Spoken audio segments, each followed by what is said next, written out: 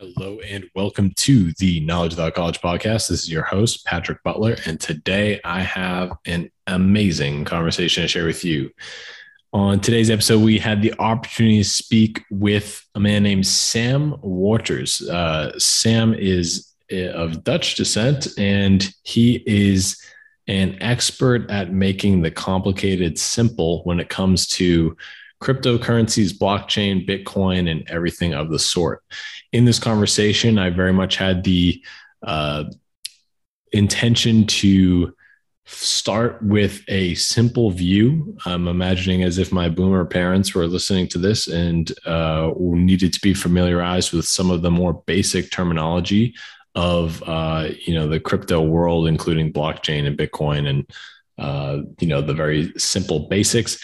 We built upon that to get up to a very interesting topic of NFTs and the world that is out there right now and some of the other future applications of this technology. It's a very exciting space. It's very interesting to me, especially at this time where, the earlier you can understand it, the earlier you can master it and take advantage of some of these new technologies. And I appreciate what Sam does in spreading the word and making the complicated simple on this topic and accelerating the transition to these better blockchain-based systems. For that reason, I had an incredible conversation. It was a really great time, and I'm glad that we had this opportunity to talk today, and I'm sure that you will enjoy it as well. So please, without further delay, enjoy this conversation with Sam Waters.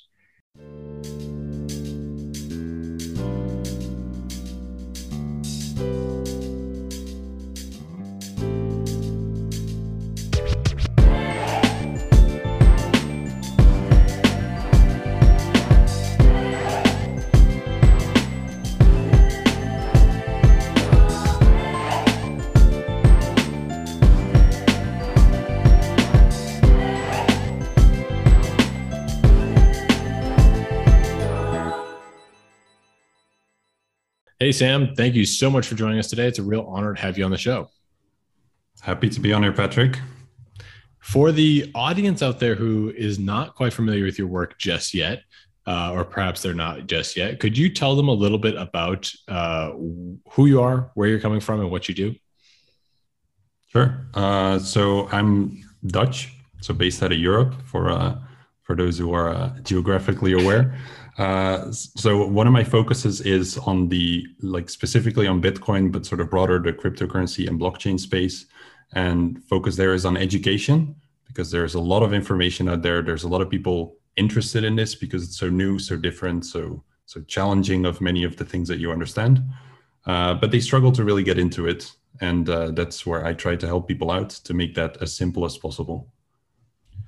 Where did the journey begin for you? When did you first hear about Bitcoin and blockchain, and how did you educate yourself to the point of being able to teach it to other people?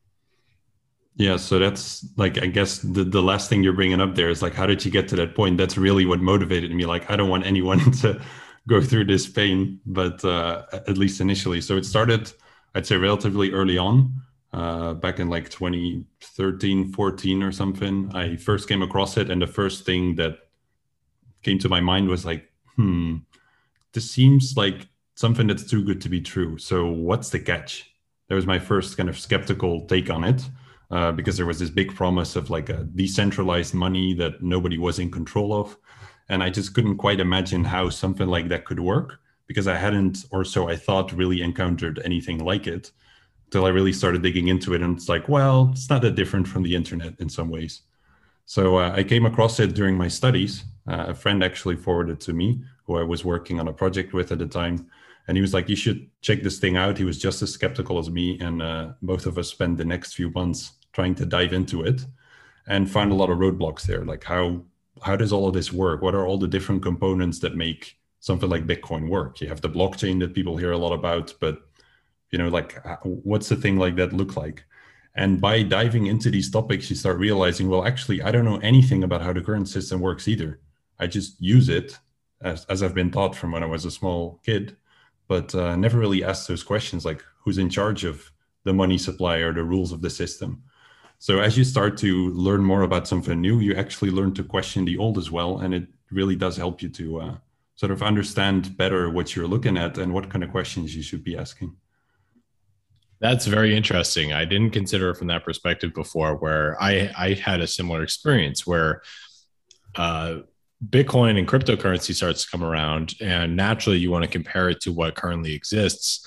And it's not really until you do that that you realize how little you really knew about currency and money, and where it comes from and where the value is originated. And so that's very interesting. It requires that contrast to really even understand both systems. Yeah. I'm it took me it took me quite a few months to like even feel like I had a basic understanding of it, just because back then there was so much technical information out there and very little that wasn't technical, as people are obviously trying to get other people involved that could make it a bit more user friendly even. So that took quite a long time. It was quite challenging. And I think like sort of like hinting at the title of this podcast in general, like the knowledge without college idea, I did really realize like nobody's going to teach me this. There are no courses on this. There are no guides anywhere that just explain it to you from A to Z. But it seemed interesting enough after some initial exploration to start diving into it, which took a fair bit of time, and people in the space refer to as going down the rabbit hole. And it does really feel that way, but it's a very rewarding experience where you feel like, oh, I actually sort of mastered this, or mastering is a big word, but really learned a lot about myself by putting in the hours and the effort, because it's just after work every evening spending several hours going across all these discussion threads and trying to figure out the right people to follow. So yeah, it's a super interesting experience, just a bit time consuming when the guides and all the easy info isn't out there yet. But that's changed a lot, of course.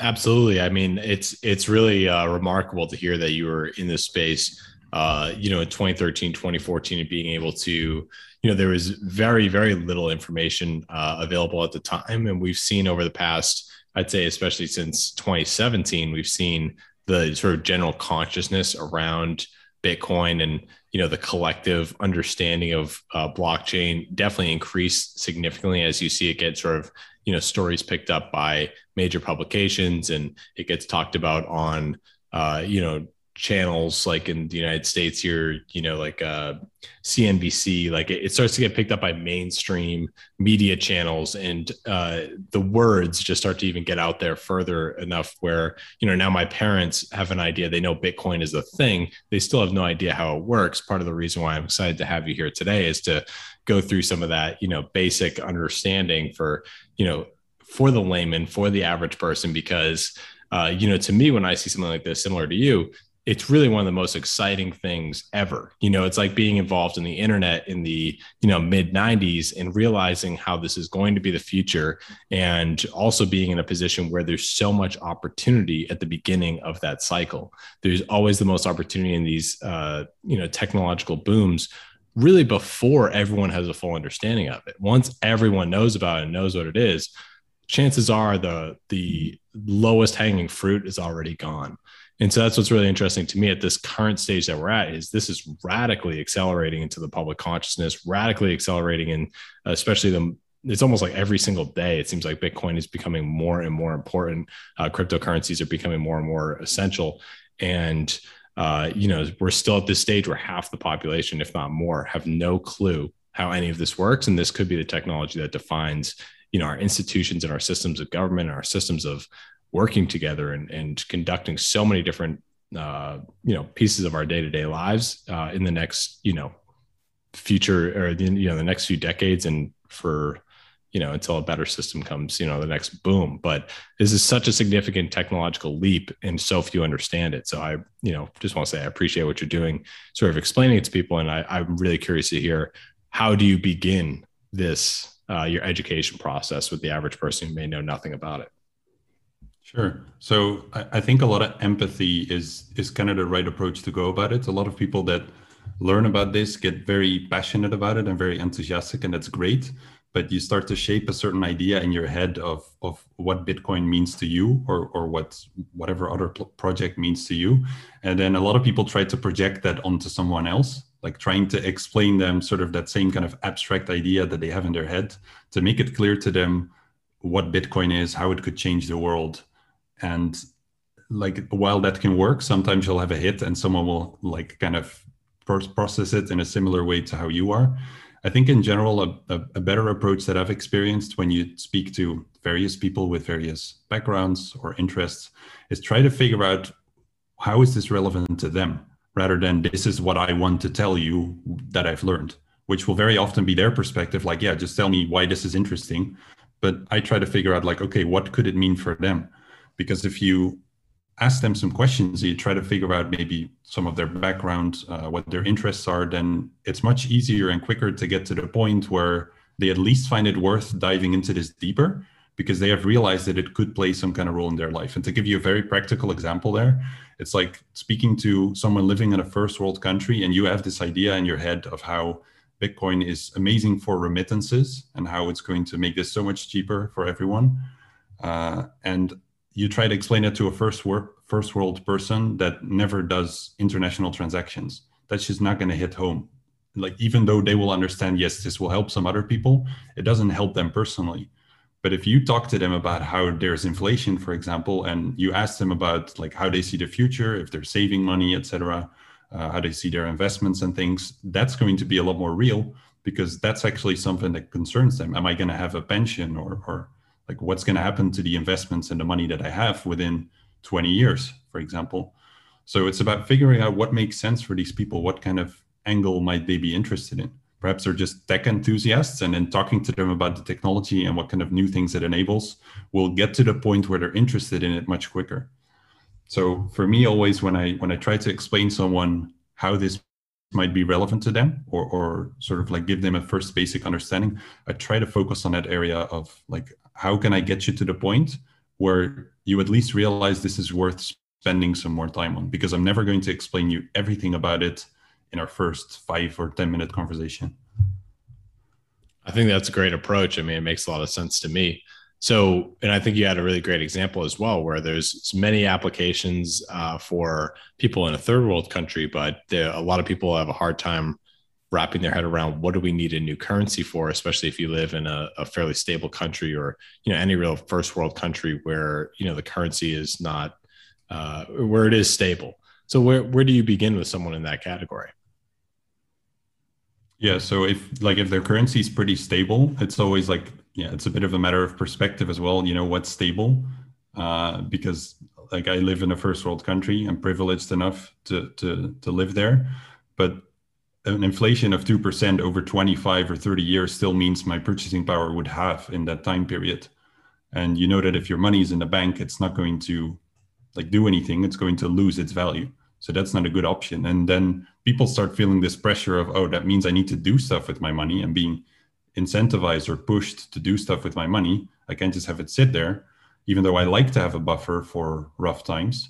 So then people need to actively make a choice to start investing. And a lot of people, at least my age anyway, are not that like it's not like a hobby for them or something to start doing this or something to start thinking about. And at the same time, a lot of people do question like, okay, do I want someone else to do this for me with my money, given how this has gone wrong in the past with, like the crises, et cetera, where you just give your money into the custody of someone else to make these decisions with. And even then, like, is that going to give me the kind of returns? For me, if I look back at it, my parents, for example, they saved money for each of the 3 children in the family. And for my sister, they invested this and made a little bit of profit. For me, it was like just under break even. And for my brother, they just had to pull out early because the bankers essentially couldn't keep making money there. So I think if you would have spoken to my parents back then and Bitcoin would have existed, one of the easiest ways to convince them would have been like, hey, like you're trying to invest all this money and stuff and you're giving it to people that are supposed to know what to do with it and how to make a return. But it's really quite difficult and there's so many things out there. So like, yeah, that's a point to start getting them interested in, okay, is there any kind of other way? Isn't there some kind of store of value for the long run that does not just lose its value slowly over time? And that's no guarantee with Bitcoin, just like it isn't with gold or with any, like with real estate or anything like that. So it's also always important to do your research there and get educated on anything that you might invest in. But there's a new kind of alternative here, which I believe is quite interesting for people to at least, get an understanding of, get a basic understanding of to get into. In order to understand Bitcoin, I feel like you must also describe blockchain and sort of how that technology is revolutionary and important. Where would you begin in that regard? So it's something I built up over the years through speaking to a lot of people and doing a lot of presentations and workshops and things. Is kind of a framework for myself where I try to sort of explain it layer by layer, because it's really easy in a conversation to jump from one thing to the other and people start asking questions and you derail it very quickly. So I have this image that I like to use there, which is sort of a cheat sheet to understanding what all of those layers are. And it really starts like sort of at the core, if people are interested in blockchain in general, like what is a blockchain at its core? It's a proof of an order of events. So you manage to put that into a chain so that you always have a verifiable history of what happened in which specific order. And for Bitcoin, that is in which order did the transactions happen. On another blockchain, it might be in which order did someone register a certain piece of data and where did they send it to next. So there could be lots of different use cases, but that's always what a blockchain comes back to in its essence. And at the same time, it's also a protocol to be able to communicate what that order of events is. So it combines those two things in one, so that we can, whenever there's any kind of use case where we might want to like store a record of things over time that's important enough. You're not going to do it for every small little thing in the world, but if it's important enough, then we now have a way to always order it properly and to communicate to each other to make sure that we always know what that order is. So that's sort of where things start in their essence. And then you can start looking at, okay, well, if that's the kind of system that we want, that's great in theory, but how do we set that up in such a way that it doesn't mess up? Because you can think of a million ways where things would go wrong. And that's where you start thinking of the decentralized aspect. Okay, nobody should be in charge of this, because if they are, they could just mess with that order of events. That doesn't make sense. And then we need a way to agree with each other without getting into arguments where one person has a louder voice and they still get to change whatever way things work. And through that system, through setting that up, you get into a sort of a space where you can make this history immutable, as people like to call it, where you cannot change the past anymore. So where you will always record the events that happen and nobody individually has the power to change that. And through doing that, you can also ensure, if you have this group of people together or group of computers in many cases, that nobody can just censor what's happening. You decide together what the rules of that system are, how you're going to record that sort of order of events that happens, and then you just let it run. Nobody needs to interfere in what's going to go in there. Things just happen. People send each other transactions and everything gets added to that logbook. So once you have the core of the system, the essence of what a blockchain is, and you've sort of thought about like what are the fundamentals to make the system work so that it doesn't go down or become corrupted in some way, then there's a bunch of building blocks that are needed to make that happen. Because just explaining we have a proof of an order of events is very abstract. Like, what does that look like? Show me the different Lego blocks to put this thing together.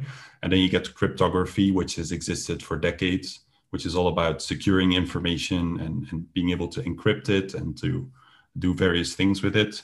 You have the digital assets themselves. So Bitcoins are digital assets, but you have many different tokens. People are very interested nowadays in NFTs, the non-fungible tokens. So these are like different kinds of unique tokens that aren't interchangeable like a Bitcoin would be. So you can just make it a unique piece of data. Then the way the transactions work, that is one of the building blocks that needs to be defined somewhere in a computer program. So that if I want to send you a transaction, it actually arrives at your place. And then you have the network itself over which we send that transaction. You have the database in which we store that transaction on all of these different nodes in the network. And so you kind of get the idea, like we keep going there, you keep adding building blocks and putting everything together. So if you can give someone a framework like that to help them understand how it works, then once they get through all of those different steps, you can also start explaining, well, what are the implications of all of this? If we can set up such a system that people can't corrupt, where everyone can send transactions to each other, and we record it in a secure way, what does that mean for the world? And what can we start doing with that? And that's like, it's a very sort of uplifting kind of story of it opens up all of these new possibilities, but then it's also good to make people aware of the challenges and the risks. And this is typically something that already happens quite early in the conversation when I have it with people. In trying to figure out what they know about it, that will be one of my first questions. If they say, tell me about Bitcoin, I'll tell them, well, what do you know about it so far? And usually it will be things that they picked somewhere up from the media around how hackers use it or something, or how criminals use it, or how they actually saw that some Bitcoin was stolen somewhere. So how does that work? Are there any risks? So in doing that, people are already aware of some of the risks or the challenges, but they don't always understand them. So that's also good to take into this conversation. But one step at a time is really what I try to focus on, because now I'm giving you the sort of the fast breakdown. Yes. But sort of the whole framework that I'm trying to explain there is something that typically you could like spend days on to gradually break down and really make someone sort of fundamentally aware. But you can also just give them the sort of the super fast, like elevator pitch of what it is and what it means. You're just going to have more misses in some ways if you don't know where they're coming from. Absolutely. Yeah. It can be challenging, I'm sure, to fill in the gaps, of everybody's understanding and getting all of those pieces to sort of click into place, especially if you're not already somewhat familiar with like how the, internet and computers already work, and how this is sort of a new layer of technology that sort of combines many functions and features to deliver this sort of new frontier of potential. Where, is the motivation for you to do this? Is it, like, where does that stem from? Is this, you mentioned earlier that you had your own frustration in figuring this out, working with limited resources, 7-8 years ago or whatever it is now. But what's your motivation to continue doing it today after, many more, there's a lot more content. It's becoming more mainstream. Like where's your motivation stem from to continue this journey? Yeah, great question. I initially, when I first learned about it, someone, I think it was at my university, they were aware I was interested in it. They were like, well, actually, there's this company I know, and they're hosting some kind of event, and they're looking for speakers. So what do you think about talking about this there? And I'd given presentations in the past, like during my studies, about different subjects. And I was always the person who didn't mind going first. Like, I'll just do my story. And it doesn't matter if you go first or last, but you obviously always had the people that didn't want to go and waited till the end.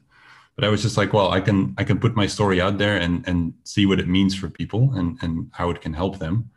And the first time, of course, was a fiasco. I think I had like a laptop crash in the middle of the presentation and like sweating buckets as people do and really nervous. Yeah. But afterwards, I realized like, well, I see a lot of things that I could improve here. And there were people in the audience that were actually like somewhat mind blown or interested in what I was talking about.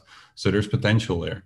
And I realized like sort of the learning process that I had gone through and also what it meant for me as a person, having learned about this and getting to the point where I figured out I feel like I sort of understand it.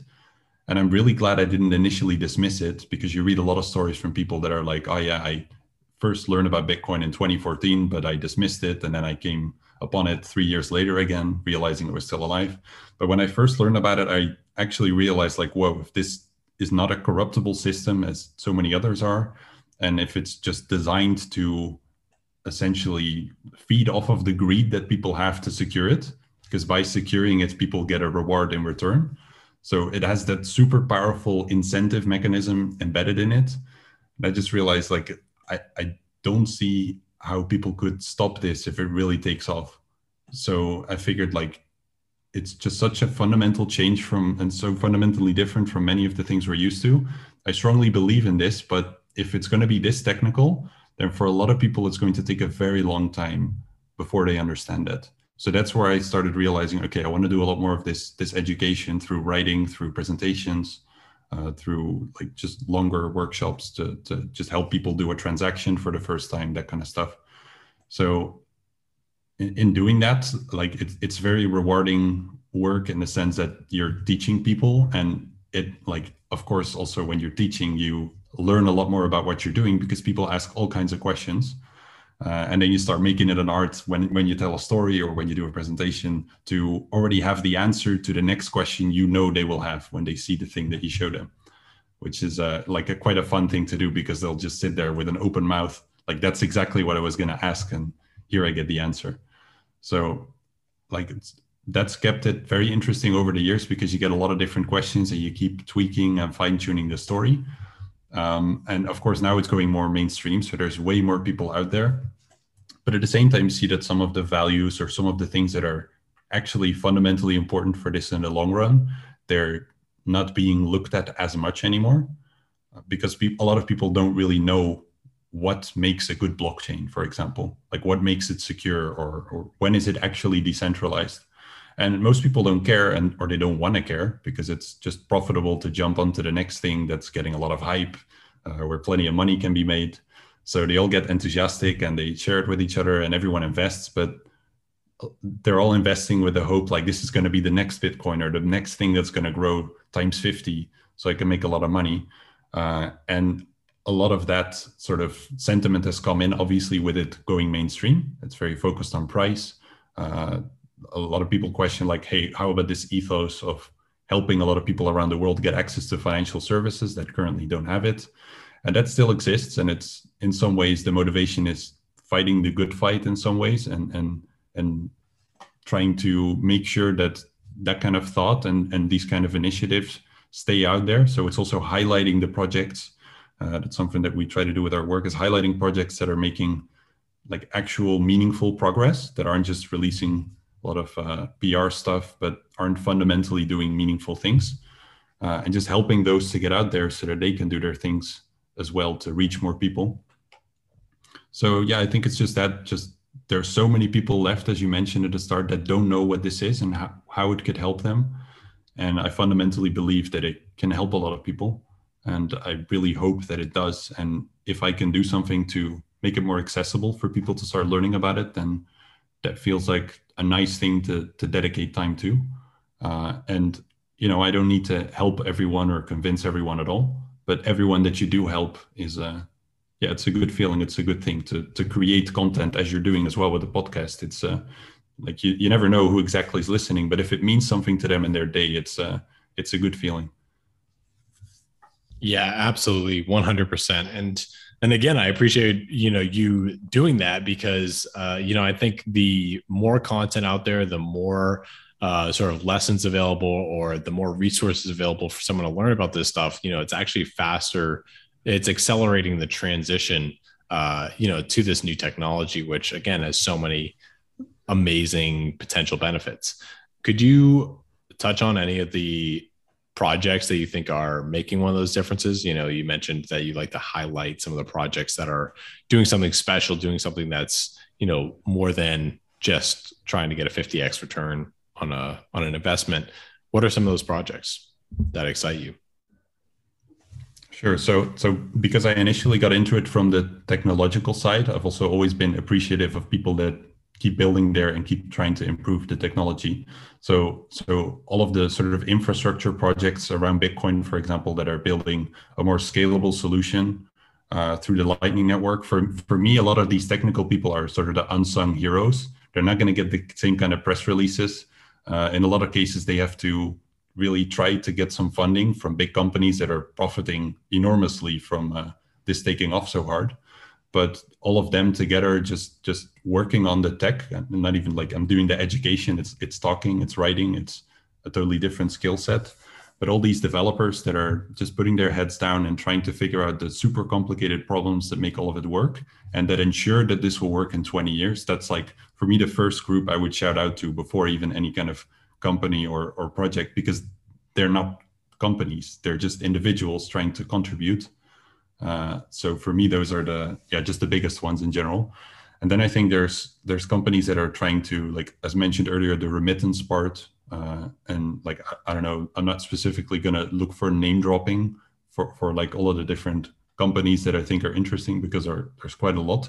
But in general, companies that are interested in helping the people who could use it the most. So through privacy technology, I think is always a very powerful thing there to help protect people who might be under oppressive regimes.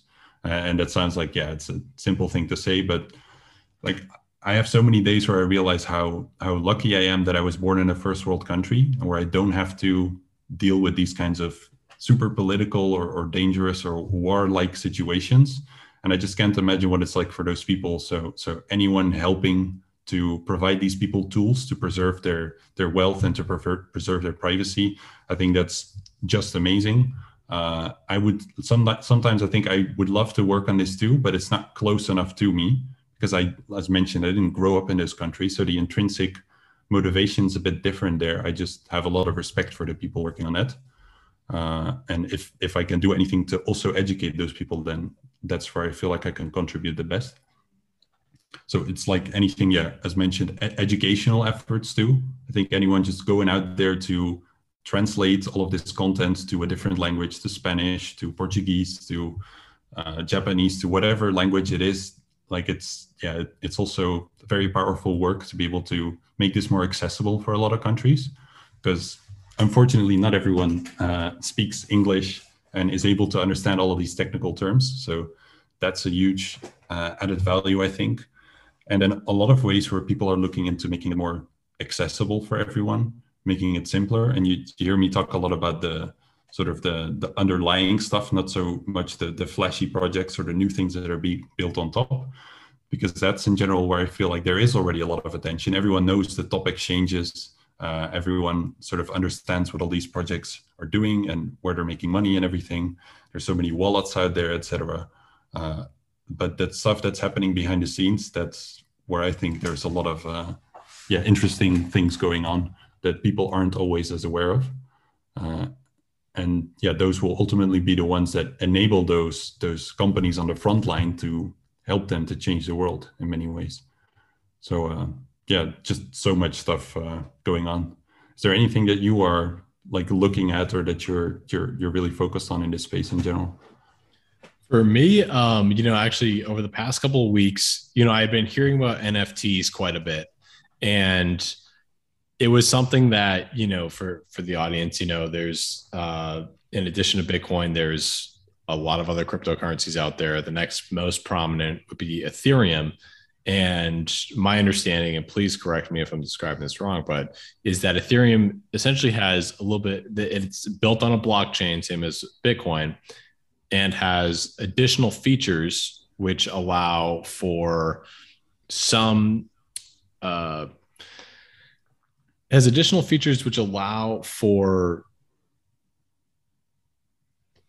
trying to really explain this. I have more respect for what you do every second this podcast goes on.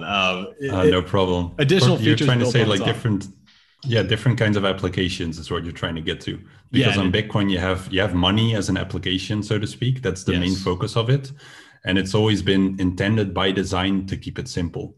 Because if you're going to store tremendous amounts of wealth and preserve wealth for a long period of time, then you don't want to do it on a system where anything is possible, because that also opens up a whole can of worms for potential bugs and issues that occur. So the intention there was always, let's keep this simple, limit the amount of things that you can do on it, so that, and not limit it to like sort of caveman or early internet level, but it's kept relatively primitive on purpose. And that has proven itself because there's been almost no downtime whatsoever over the past 12 years. I think there were like a couple hours back in 2010 or something. I'm not quite sure. I'd have to look it up exactly, but just insane uptime and almost never any catastrophic bugs or anything like that. So that's one way of looking at it, but that also means that it restricts what kind of things people could build on this blockchain. So with Ethereum, the philosophy there was, well, what if we actually make a blockchain where almost any kind of program is possible, where almost any kind of application, it could be quite complicated.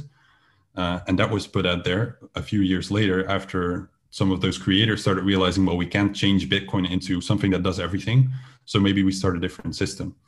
And there are a lot of sort of design decisions involved in that and a lot of implications in the long run of how secure that system will be, how decentralized it will be, if enough people will be able to be a participant in that network, like a participant that's aware of all of the data that's ever been stored.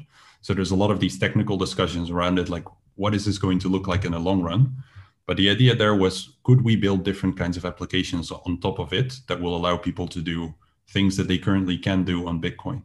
And that's where NFTs initially, as like they've already existed for quite a long time. They first emerged on Bitcoin in 2014.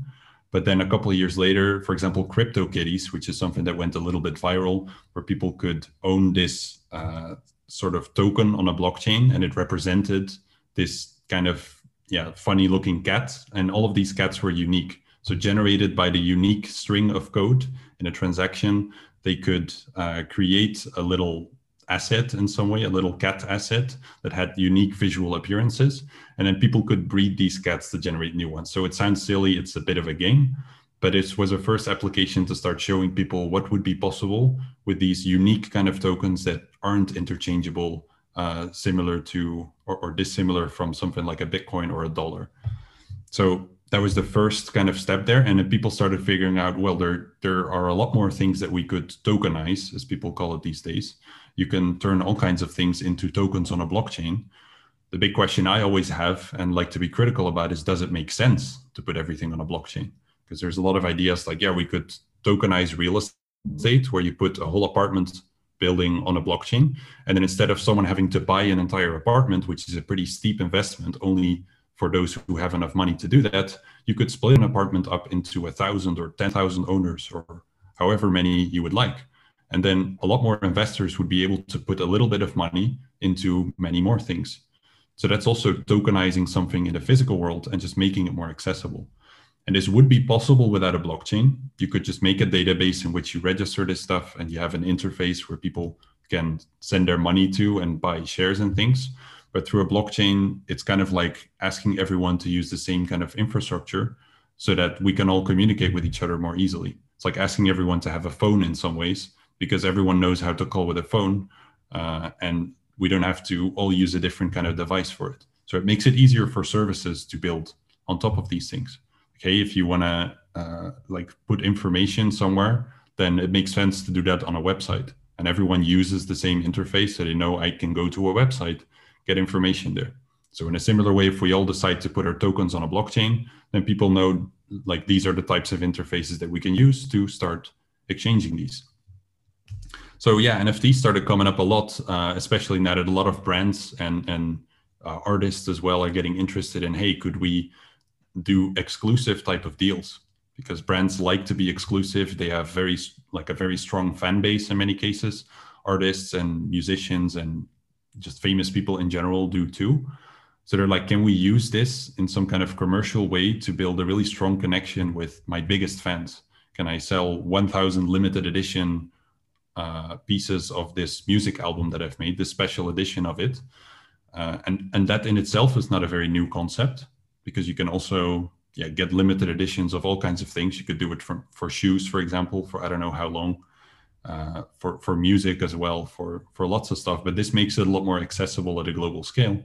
And the kind of NFT idea is just a sort of a vehicle to put these things into. And those can be stored on a blockchain as well, so that there's a record, again, the proof of the order of events. On this specific day, Patrick was the owner of that NFT.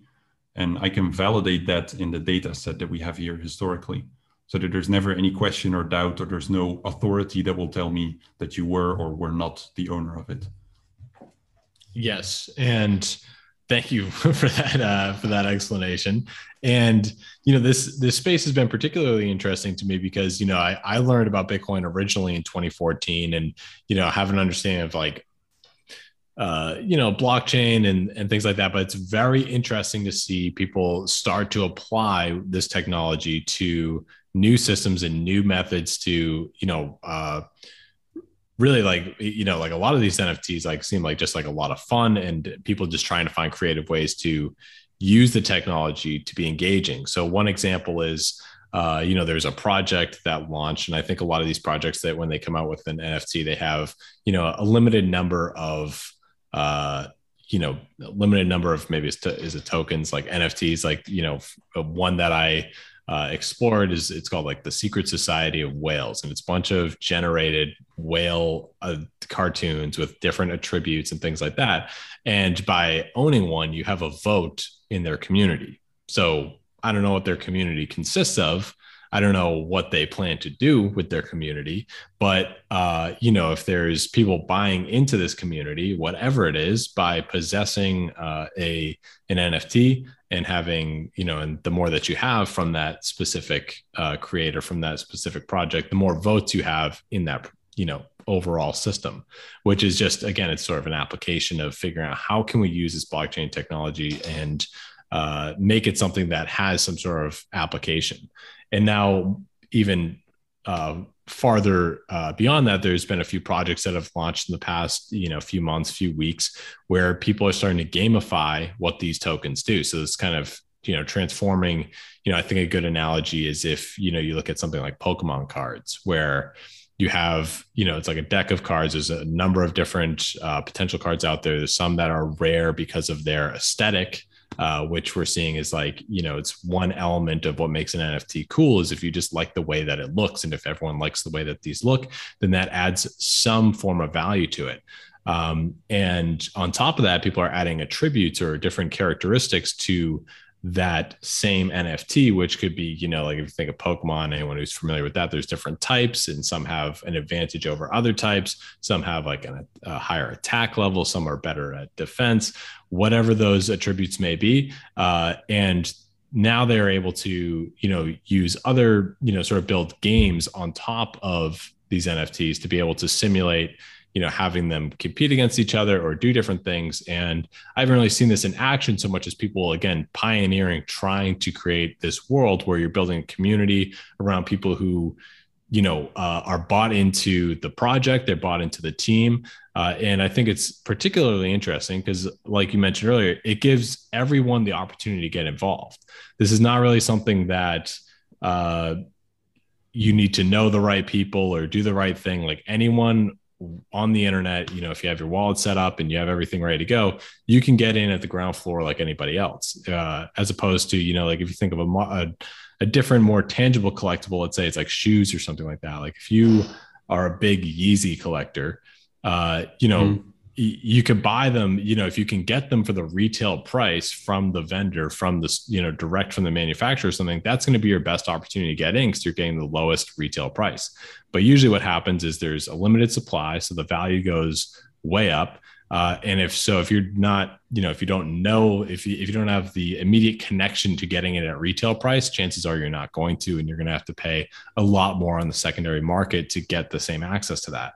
Whereas with this NFT space, people, the number one, I think, most exciting project that's been, sort of leading in the headlines, I say, is the CryptoPunks, because they're little digital animated icons, nothing super special as far as, like gamification, attributes, or anything like that. But there's, I think the minimum today is selling for over $300,000. And it's something that if you were there at the time when it came out, you could have had access to purchasing one of these at the lowest price ever offered, which was essentially, I think it was just free plus fees, which now is worth, hundreds of thousands of dollars, because you have people who are extremely bought into the community, extremely bought into, owning and collecting those artworks, including, celebrities and big, more wealthy people. And so it's sort of an opportunity for the everyday person to get involved in these sort of collectibles and do so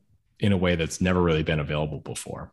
Yeah. I do like, it does emerge, like it gives me some worries in some ways, because I feel like in many ways, if you look at Ethereum, what they've essentially built from my perspective is the biggest sort of unregulated casino in the world. Yes. It's very enticing for a lot of people. And what you mentioned, like getting in at the ground floor and all the misinformation that's out there on the internet, it's very easy for people to, through good marketing, make a compelling case. And you see this a lot on like YouTube, TikTok, name all the platforms. There's always these influencers talking about what the next big thing is going to be and how much returns there could be on some of these NFTs and investments.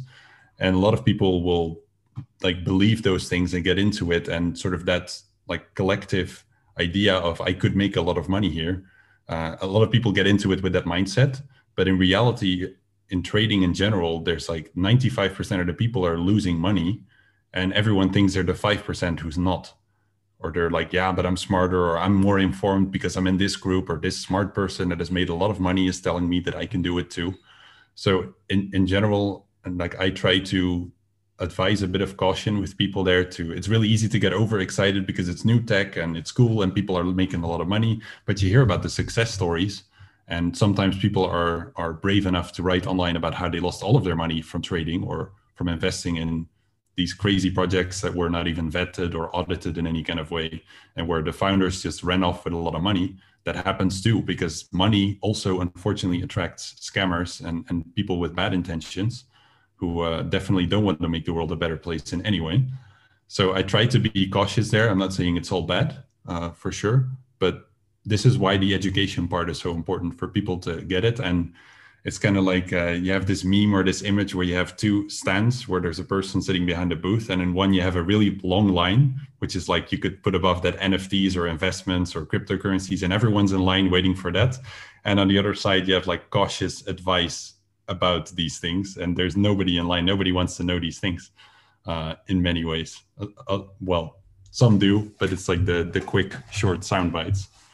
Yes. Many people just want to be told like what's going to make me most money, because it's definitely a very money-driven space, which is okay. And that's what drives the innovation and gets people to try out these new kinds of apps. And I agree that it's cool that it's like entering the gaming industry a bit as well. I recently did a piece of research on how things are changing there, like what kind of business models this enables. And for a lot of the younger generations, this is like, it's so obvious, it's so self-explanatory. There's so many kids now growing up that for Christmas or for their birthday, they just want a bit of money so they can buy like V-Bucks on Fortnite and buy special outfits that make them look different from their friends. Yep. For all these kids, it's like, it's a no-brainer. And I as well grew up in a game that had its own virtual economy. So I was super used to trading and different assets in there and stuff. And whether that's in the database of a game or now in a global kind of system, you understand the evolution there, but a lot of the principles remain the same about what has value and what is unique.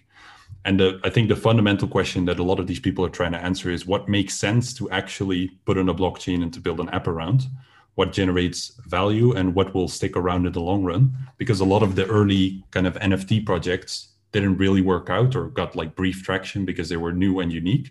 But over time, a lot of them die out because, yeah, that wasn't actually something that people wanted to spend time in their day on, or where they saw significant long-term value, where it could really mean something and add kind of some kind of value in the future.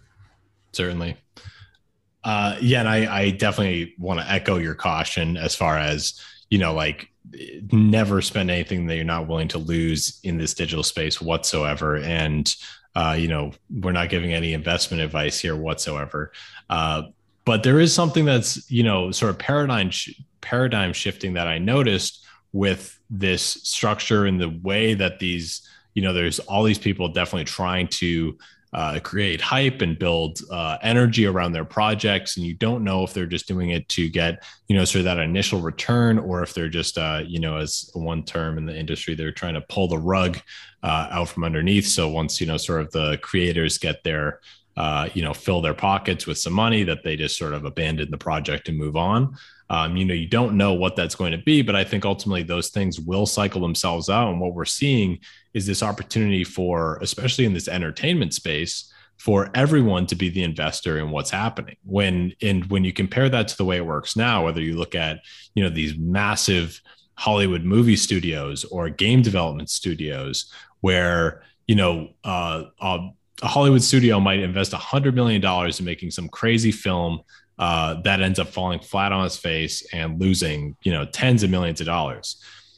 The difference with these NFTs is now that everybody is the investor, you know, like rather than it being the Hollywood studio taking the hit, it could be every single person taking, you know, a few $1,000 hit trying to buy into a project that they thought would be exciting. So, you know, as I think, you know, some, you know, people build credibility in the space, and this, you know, some of the scams work their way out. It's a very, very exciting space to see what could be the future of entertainment, of more of a crowdsourced, crowd-funded, trust-oriented system towards building content that people actually want, which I think like right now we're seeing, you know, in all aspects of that entertainment world, in movies, TV, and video games, that there's almost a dying, there's less creativity than ever before because people are afraid to make those risks, those large, when you're expecting, one company to take all that risk on to build a new game or make the next blockbuster movie, they're going to lean towards things that they're very comfortable with, like making sequels and building off of things that worked in the past. So that's just sort of one element that, again, it's an application of the blockchain, it's an application of Ethereum, and it's building something that could ultimately flip the way that we look at where does media and entertainment come from, rather than being a top-down thing from large institutions to the everyday consumer. It can be the consumers building and funding these projects to be exactly what they want it to be. And, it's again, just one of those shifts that are happening because of this technology that, might be very hard to see from a distance, but as you get closer and as these things start to play out, it could be really cool. Yeah, and I think you touched on the sort of the key difference there with, like, you were talking about fundraising, and like a lot of people know Kickstarter and everything that started, and Patreon and all of these other great platforms. And people can do this on there too. So a lot of people would then have this skeptical question like, okay, but then why do we need a blockchain for this? Why can't everyone just use something like Kickstarter? Well, one aspect of it could be the sort of the censorship resistance of it. Because if you put everything on one platform, then the owners of that platform can decide, well, you can't like start initiatives around these things because according to the jurisdiction that we live in, that's not allowed. The government says we can't support these kinds of initiatives, even if the people want them. That could be one aspect. You don't have the total freedom to fund whatever you like. And then obviously things like KYC get involved. So they start tracking who you are and what kind of ideas you're supporting. So you get into data privacy issues, which can of course also emerge on platforms built on blockchains, etc. But that's a different discussion. But that's one aspect of it, the sort of the censorship resistance. The other aspect is what you brought up was in relation to voting, where you don't just buy shares or you support the project financially, but you get to vote on the kind of direction in some ways that it takes. And that's still quite early stage because a lot of projects are realizing that in theory that sounds great, but in practice, many investors just want to make a return and hope to sell it on to the next person. And it's like having shareholders in your company that are actually not interested in connecting you with interesting partners or helping you to get to the next stage. They just hope to make a lot of money. They're not very useful shareholders. And you see this return too in many of these crypto projects where they get investments from people that just want to make money, thus they don't vote. And then, the community that's left there that's actually passionate and active is only representing a small amount of the vote. And you might have like 15% of your shareholders that are actually voting on what you should be doing. And it's a weird kind of feeling to make decisions on, especially if in some cases there are single investors that even have 20% of all the funding in your project, and they could immediately overrule 1,000 other investors that say, no, we want to have this other thing. So it's quite tricky there for people to try to figure out how can we set this voting up in a good way. But there's, you see potential there of people being able to collaborate on the kind of ideas and the things that they do want to take risk on. In a way where nobody else can tell them this is or isn't allowed. And beforehand, when stepping into that, that's, I think, one of the most important parts of a blockchain in general, is that everyone knows what the rules of the game are. I grew up in a world where I didn't know what the rules of the financial game were. I didn't understand the financial system. And if a lot of people would have a say in how it works, it might look very different, but we don't. We just have to use it. But in a blockchain, when you step in, when you start using something like Bitcoin, everyone can learn how that system works, what the rules are, what makes it tick. And if you don't like it, you can use something else. Nobody's forcing you to use that. And that's one of the beauties, I think, of it, that just makes it so accessible for everyone. You know what you're signing up for. And that's just so much more powerful than growing up and never really learning in school how things truly work. And then you get your first job and you realize like, oh, I'm going to have to work things out for myself and like grow up and figure out how all of these things work. And as you get older and you learn more and more about the world, you see how messed up of a place it is. And yes, you learn many lessons.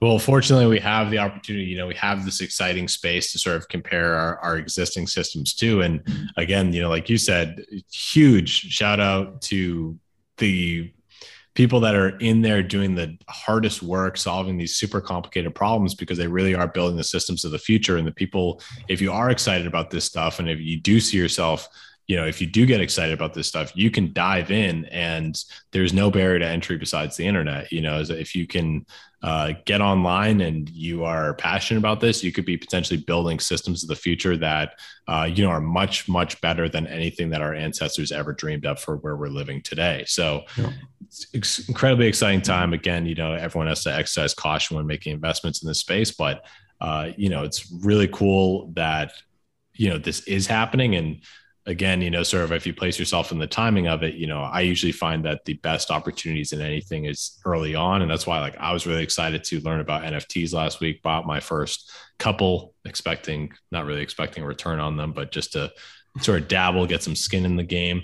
And, but I'm really, excited that we were able to have this conversation today as well. So that, hopefully I sort of, geared this towards imagining my parents listening and learning, sort of from the outset, Bitcoin, blockchain, and working our way up to sort of some of these future applications and things that are happening that are quite exciting. So I appreciate the work that you're doing tremendously to share this information and accelerate the transition to these newer, more exciting, and potentially much better systems. And keep up what you're doing. I'm really excited to see where this goes. And I'm excited to see sort of what that next turn in revolutionary technology is for you. I mean, what do you have on the horizon? What do you have coming up next? Where do you see this going, and what excites you the most? So what excites me the most is it's sort of as you were mentioning earlier, it's a paradigm shift in making people a lot more aware of what kind of world we're living in. And that's not just blockchains doing that, it's the internet in general. So that excites me a lot, that in general, people become more financially literate. They become more aware of all the things that we can do together in the world. We can do a lot of good too, if we can put our heads together and focus on the real problems. So this technology enabling that is what really excites me. And I just try to do as much research as I can and write things about this and speak to people, educate them in general. And I work at a company called Block Data where we do this. So we focus on the blockchain space in a broader sense.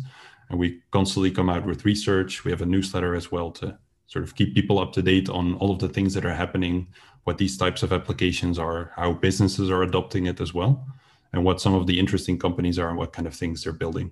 So just looking at it from that perspective. And I think to elaborate on your point earlier a little bit, where you were saying it's interesting to get involved now and to look at it.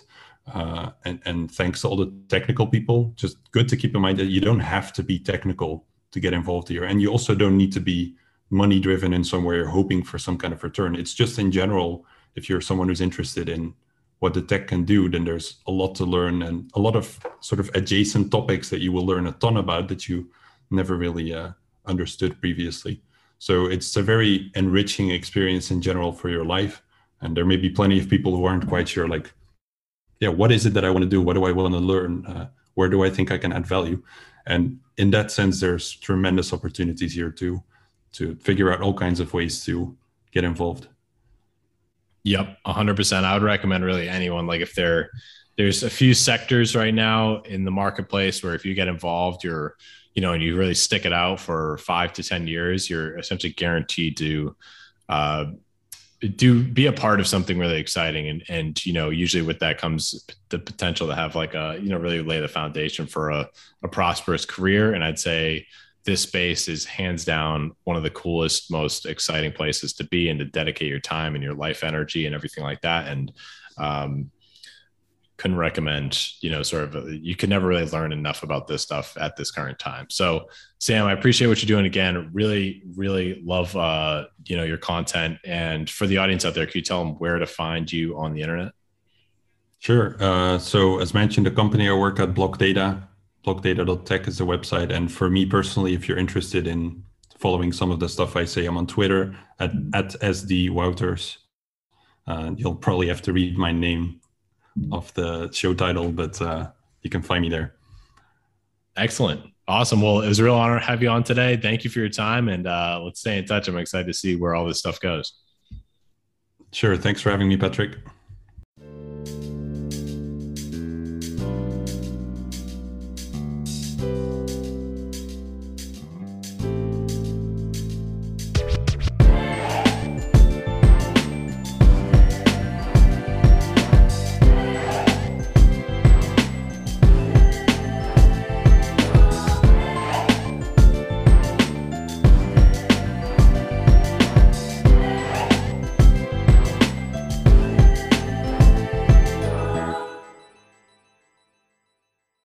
Hey, everybody. Thanks so much for listening. If you enjoyed that episode, please hit the subscribe button and follow us on Instagram and Twitter. You can find us on Twitter at KWC Pod, on Instagram at Knowledge Without College Podcast. You can find me, Patrick Butler, at Patrick Butler00 on Instagram and Twitter.